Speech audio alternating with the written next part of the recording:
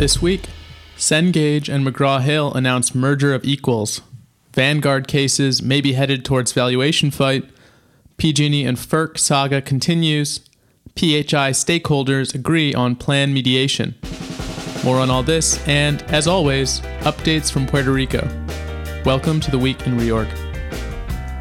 Hello, and welcome to the Reorg Weekly Podcast, where we bring you the latest top developments in high yield, distressed debt, and bankruptcy. I'm Connor Skelding, reporter for Reorg in New York. And I'm Karen Lung. Later this episode, I'll talk with the Hexion coverage team. That's legal analyst Sean Daly, distressed debt analyst Mark Gardner, covenants analyst Peter Washkowitz, and Connor. It's Sunday, May 5th. On Wednesday, education companies Cengage and McGraw-Hill Education agreed to combine in an all-stock transaction under which existing shareholders of the two companies would retain 50% of the new combined company. The new combined company is anticipated to be named McGraw-Hill, with details to be finalized prior to closing. This company would be led by current Cengage CEO Michael Hansen, while Nana Banerjee will continue to lead McGraw-Hill through the transition. The companies provided pro forma estimates for the 12 months ending March 31st, including cash revenue of $3.157 billion and cash EBITDA less pre-pub of $889 million. The pro forma cash EBITDA includes $300 million of, quote, cost synergies, the press release notes. The combined company would have pro forma net leverage of 4.5 times. On a conference call to discuss the merger, management confirmed that it's structured in such a manner that it would not trigger a change of control under either Cengage's or McGraw-Hill Education's outstanding bonds. Management further confirmed that the structures would be consolidated, quote, into a single tower rather than allowing each tranche of bonds to remain at separate silos. The company launched an amend and extend transaction to refinance their outstanding bank debt, which, according to sources, would combine the existing $1.7 billion Cengage and $1.7 billion McGraw-Hill Education term loans into a single $3.3 billion covenant-light first lien loan maturing May 2024. The margin of this loan would increase to L plus 500, compared with L plus 425 under the Cengage loan and L plus 400 under the McGraw-Hill Education loan. A lender presentation is scheduled for Monday, May 6th, with commitments due May 16th. The parties in the Vanguard Natural Resources Chapter 11 case may be headed towards a valuation fight. Judge David Jones granted final approval of the debtor's $130 million DIP facility during an omnibus hearing on Tuesday, during which counsel to the second lien ad hoc group previewed that the group, quote, strongly believes that the debtor's PDP, PV10, is worth, quote, more than $1.1 billion. Therefore, said John Higgins of Porter Hedges, the second lien group may be, quote, forced to challenge the plan and the debtor's valuation at confirmation, which the court has scheduled for a hearing on July 10th.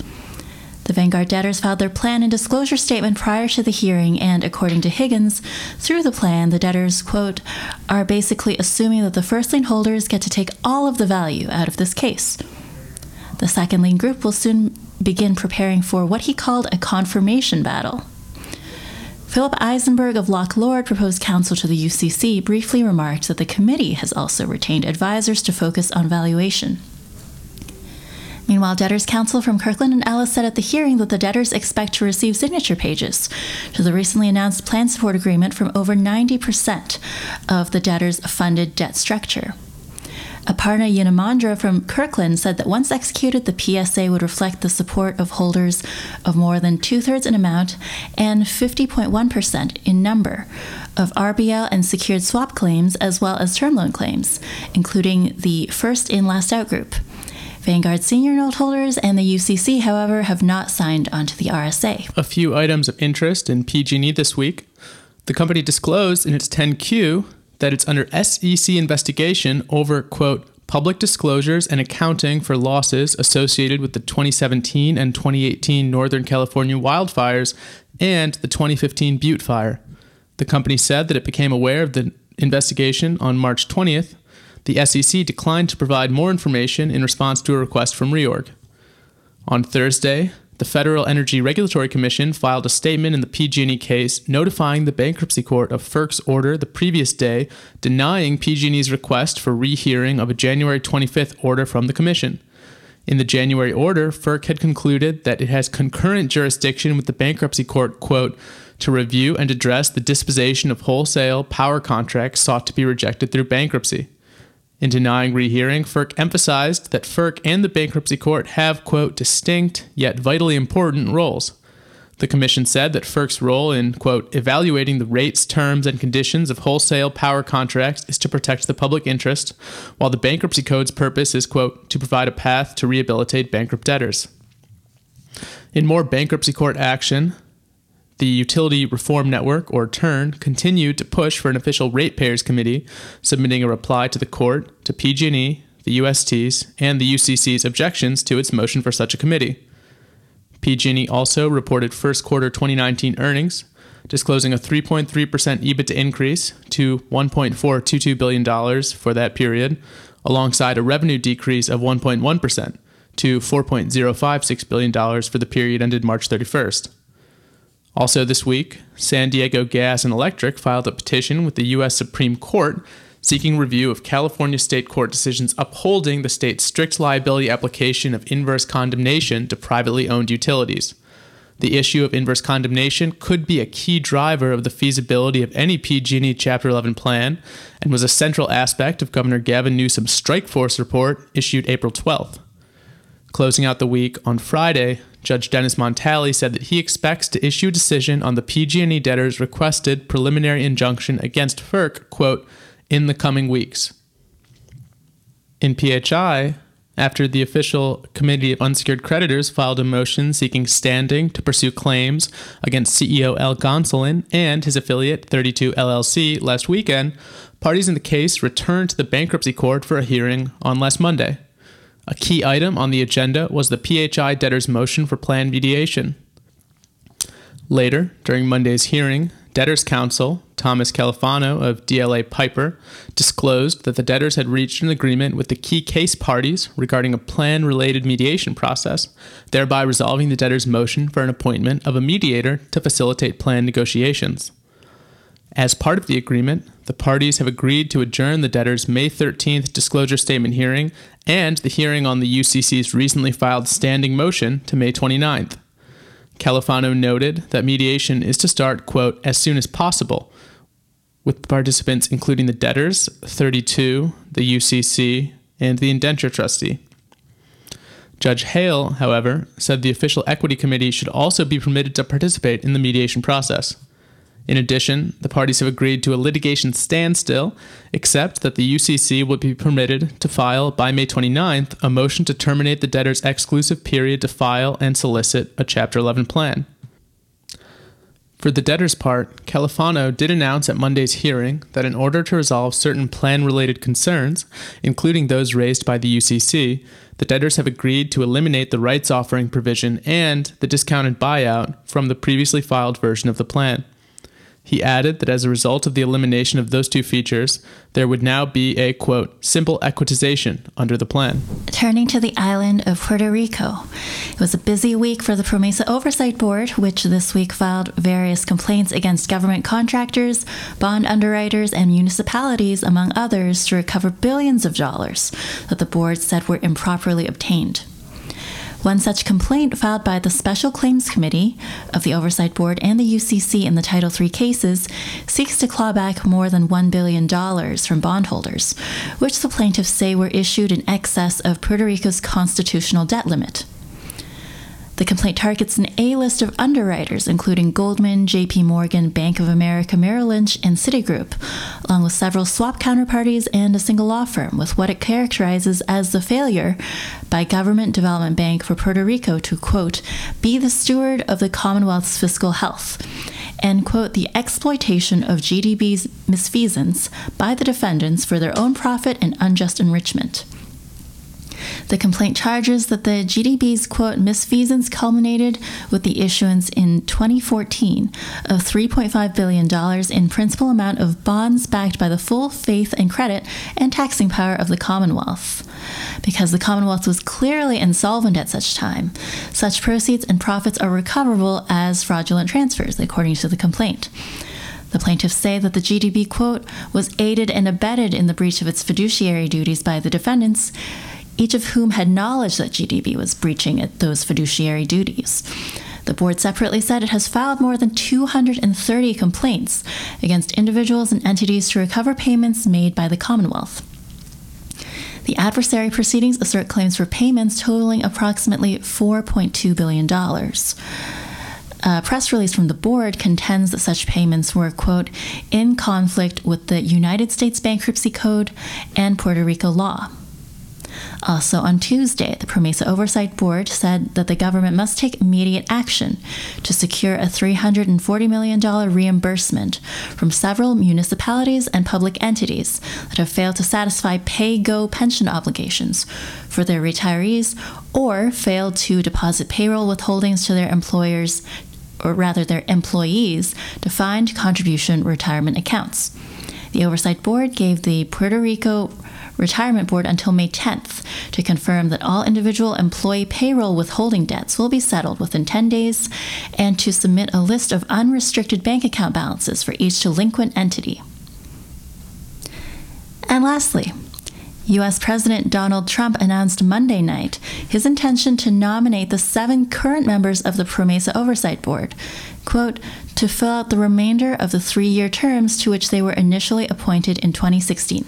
Other top read stories this week were breaking, New Cotai files Chapter 11 in Southern District of New York. Windstream files 8K detailing 2019 financial plan, including projected 2019 OIB DAR of $1.76 billion. CPUC issues proposed decision approving PG&E wildfire mitigation plan. And here's Jim Holloway back this week with the week ahead. Well, hello everyone, this is James Holloway in the great city of Houston. And folks, I ain't going to try to put any lipstick on this wild hog of a week because it's going to be busy. Primarily with, you guessed it, earnings. A great deal of earnings. So many earnings that even more so than usual, this is a really good week to look at our weekly calendar, which is released every Monday, and that's going to have all the links and detail that you need. But here's some highlights, and yeah, it's a lot. Monday, May 6, earnings from Bausch, the Canadian pharmaceutical company once known as Valeant. Hertz, the rental car people, and Tidewater, the offshore service vessel people. There's also a combined plan and DS hearing in Jones Energy. Tuesday, May 7th, earnings from ATD, Dean Foods, Denbury, TransDigm, Parker Drilling, and Scientific Games. There's also a sentencing hearing in Pacific Gas and Electric. Now, that sounds ominous now, don't it? Wednesday, May 8th, Weatherford. That should be interesting.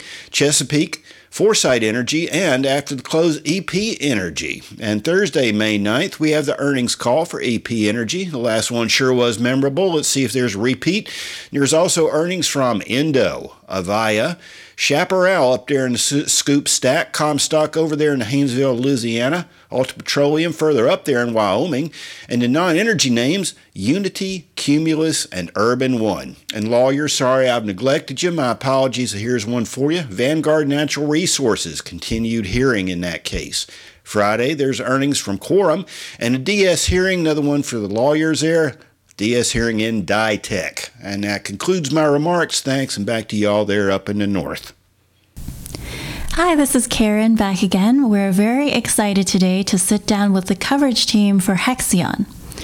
Distressed debt legal analyst Sean Daly, distressed debt analyst Mark Gardner, reporter Connor Skelding, and senior covenants analyst Peter Washkowitz. The team is here with us today to share highlights from the case so far and some of the most interesting issues that have come to light. Hexion is a Columbus, Ohio-based maker of resins and coatings that filed for Chapter 11 on April 1st. So it was a very happy April Fool's Day in the reorg office and restructuring world. Hexion had a debt load of about $3.7 billion and a restructuring support agreement in hand on the petition date. In just over a month, the Chapter 11 case has seen plenty of action, with the filing of what the debtors called a complicated dip motion. More on that in a few minutes, as well as the appointment of an unsecured creditors committee and the debtors' filing of a plan and disclosure statement. Hexion also filed motions to assume the RSA and enter into equity and debt backstop agreements. We should mention that the team here is covering this fascinating case from every angle. And we really encourage subscribers to check out their pieces on the latest news. That includes a story just this past week on the second day hearing and final dip hearing before Judge Gross. Also in the works is a waterfall story that is coming out very soon. Let's jump right in. Thanks, Karen. So Hexion is a chemical company. It's based in Columbus, Ohio, but it has operations on several continents. It was formed in 2005 through the combination of several companies, and it's controlled by Apollo funds. It has two major operating segments producing thermoset resins. One is the epoxy, phenolics, and coating resins. The other is the forest products division. Now, if you look at the company's historical performance, you'll see that revenue fell significantly over the 5 years leading to April 1st. They had $5.1 billion revenue in 2014 and $3.8 in 2018, with particularly significant declines in 2015 and 2016. EBITDA suffered as well.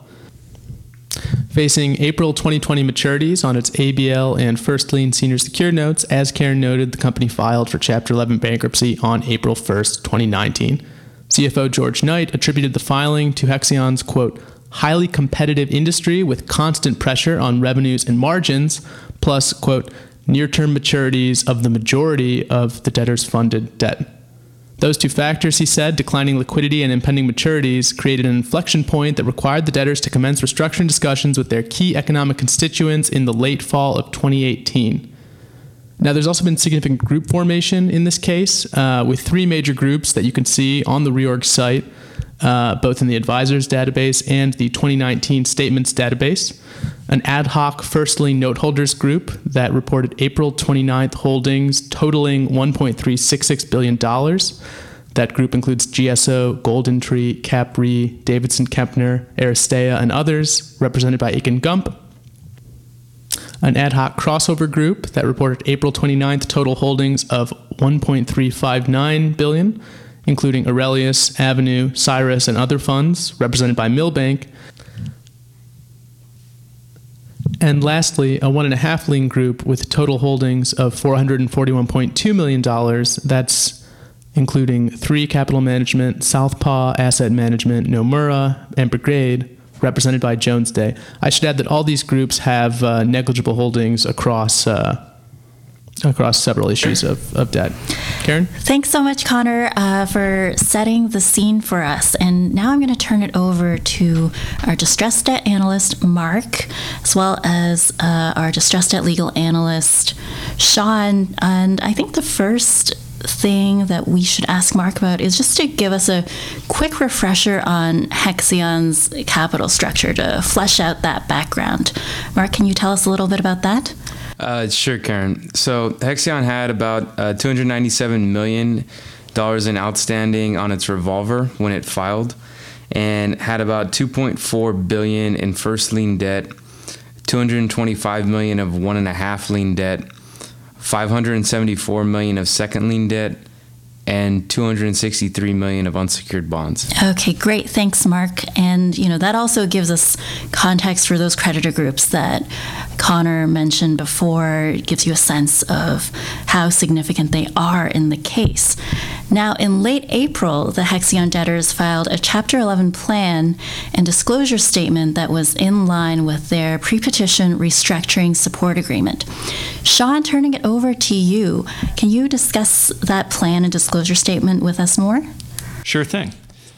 So you're right. The plan disclosure statement, pretty much in line with the RSA, which we've reported on previously.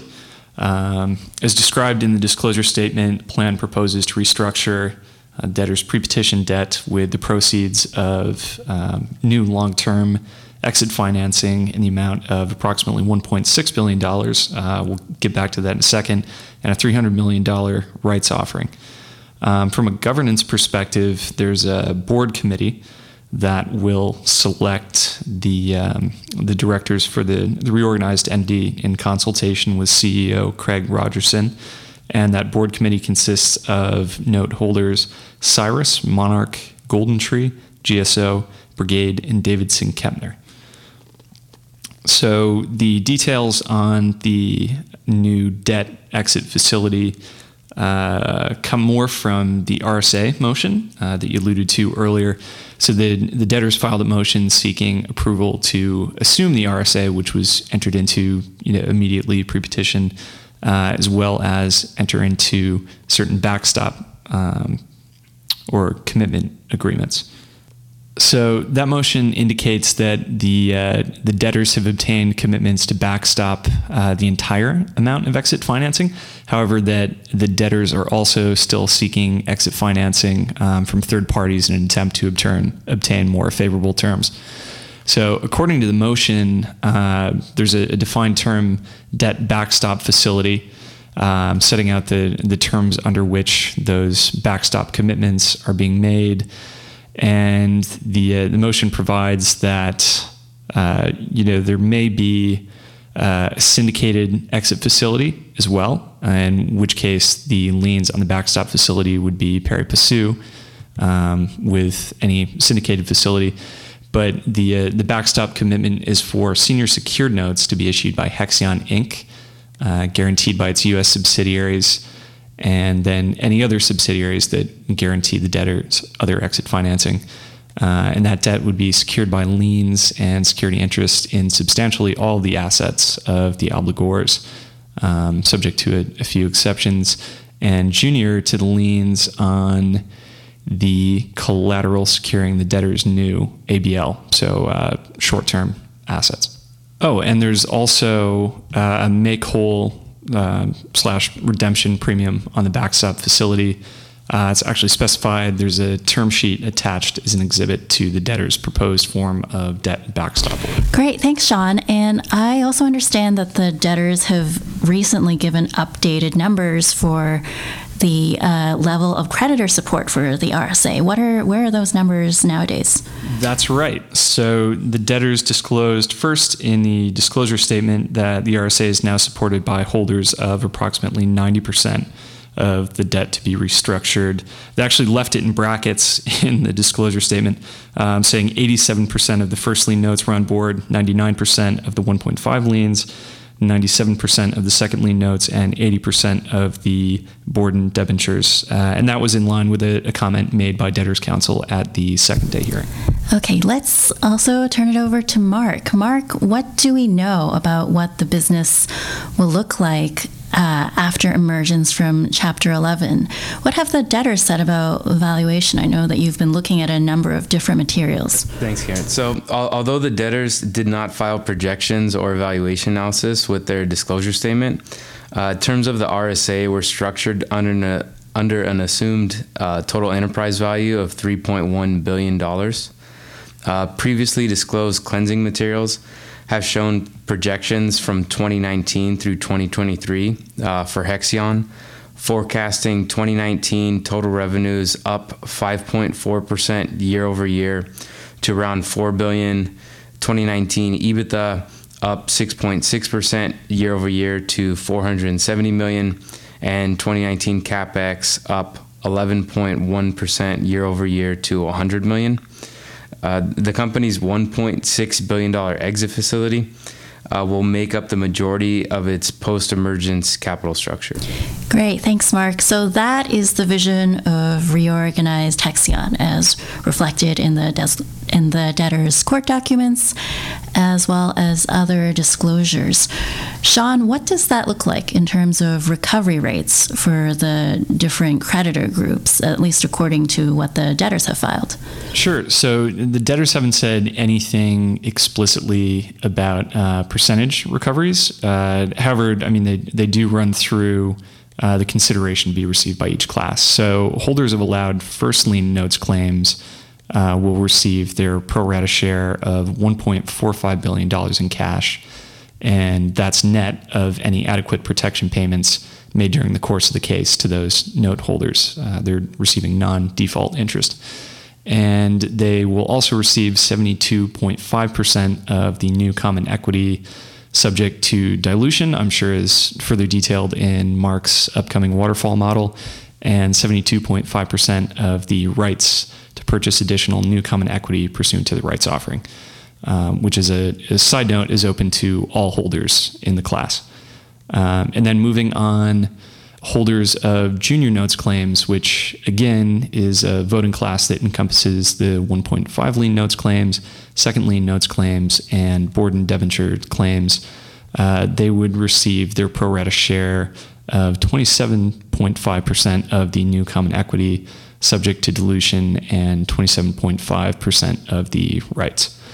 General unsecured claims are to be paid in full, and there is no recovery for holders of equity interests, although there is a management incentive program that reserves upwards of 10% of post-reorganized new common equity. So I want to return to a story, an upcoming story from the team that you guys have alluded to a few times now, and that is the upcoming waterfall story from Mark. Mark, I know that you think that this story and your analysis may be responsive to some inquiries that we've received from subscribers before. Do you mind walking us through some of those questions from subscribers and how you think it'll relate to that waterfall model?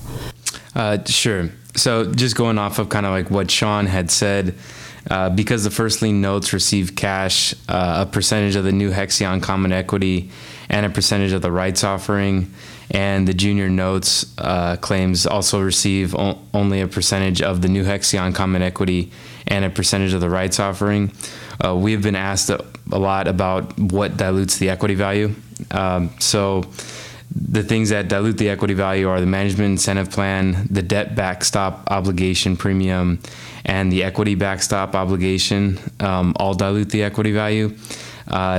It varies, and without kind of going further into detail, just because it's easier to show probably in the actual model and the analysis when we put it out, we should be able to answer those questions.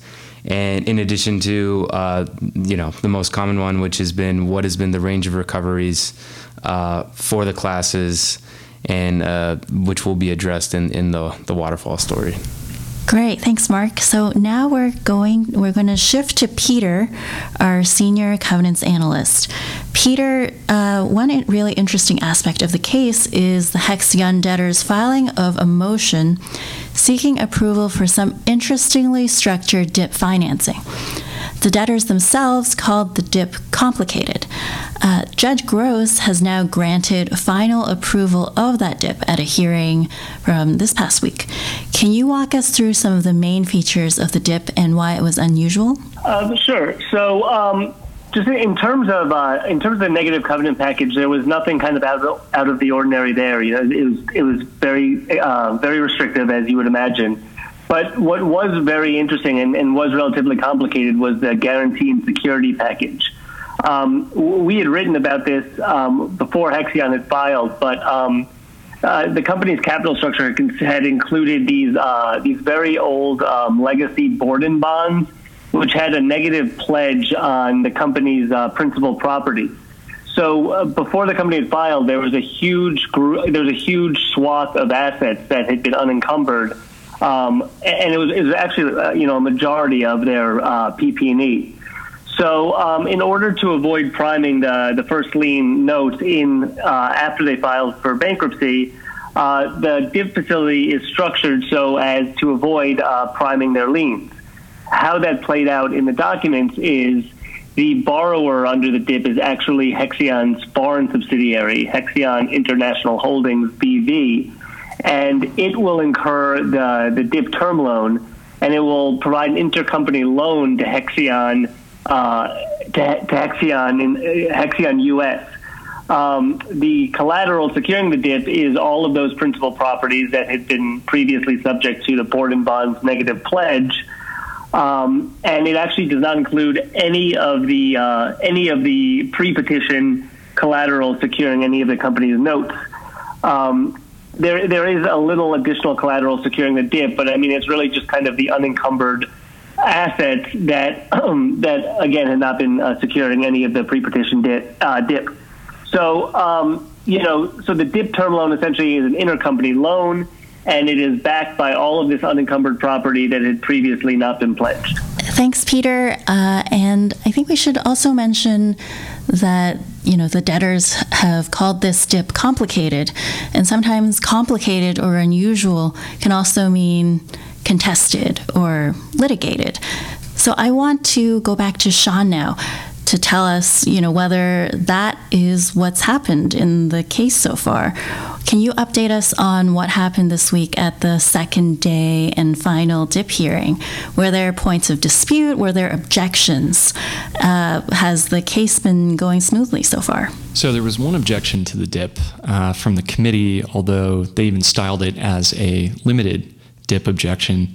And they were able to resolve their issues with the debtors prior to the second day hearing. Judge Gross actually quipped at the beginning of the hearing that apparently the championship games are being played elsewhere today, based on a lesser number of attorneys sitting in front of him. The changes to the dip that the committee was looking for were really sort of, preventative or prophylactic if something were to go wrong with the RSA and the related plan. So the committee obtained increased notice rights regarding dip amendments and financial reporting, and a set of more robust challenge rights if the RSA were to terminate.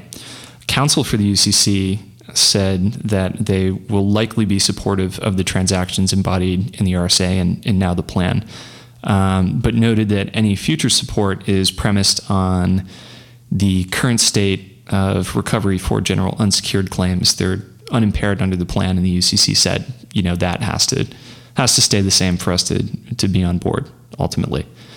The only other objection received at the second day hearing was from the U.S. trustee on certain critical vendor issues, but that was resolved. All right, so a very unusually structured dip, but progress in the case towards consensus and a largely uncontested second day and final dip hearing this week. Interesting. So the final question that I have for the group is, can you talk about the next steps in the case? What are you going to be looking out for going forward? Well, there are several hearing dates set. So the next hearing is on May 15th at 3 p.m., and that will be the debtor's motion seeking authority to assume the RSA and enter into the debt and equity backstop agreements. Following that, we have a disclosure statement hearing on May 22nd at 9:30 a.m. All these times are in Eastern time. And then the debtors are also targeting a confirmation hearing on June 24th. So I'll also note that all of these dates are well within the milestones set out in the DIP, which require that the RSA be approved by May 31st, the disclosure statement be approved by June 30, so there's about a month of wiggle room there, and the confirmation hearing is required to commence by August 4th. So again, plenty of headroom. Okay, wonderful. So we're looking at a confirmation timeline stretching into June, late June at least. Thank you so much to everybody, Connor, Mark, Peter, and Sean, for discussing Hexion with us today. I'm going to hand it back to Connor to end off the podcast. Thanks, Karen. And thank you for listening to another Reorg Weekly Review. As always, you can find all our podcasts on the site's media page, iTunes, and SoundCloud. This has been The Week in Reorg, and I'm Connor Skelding.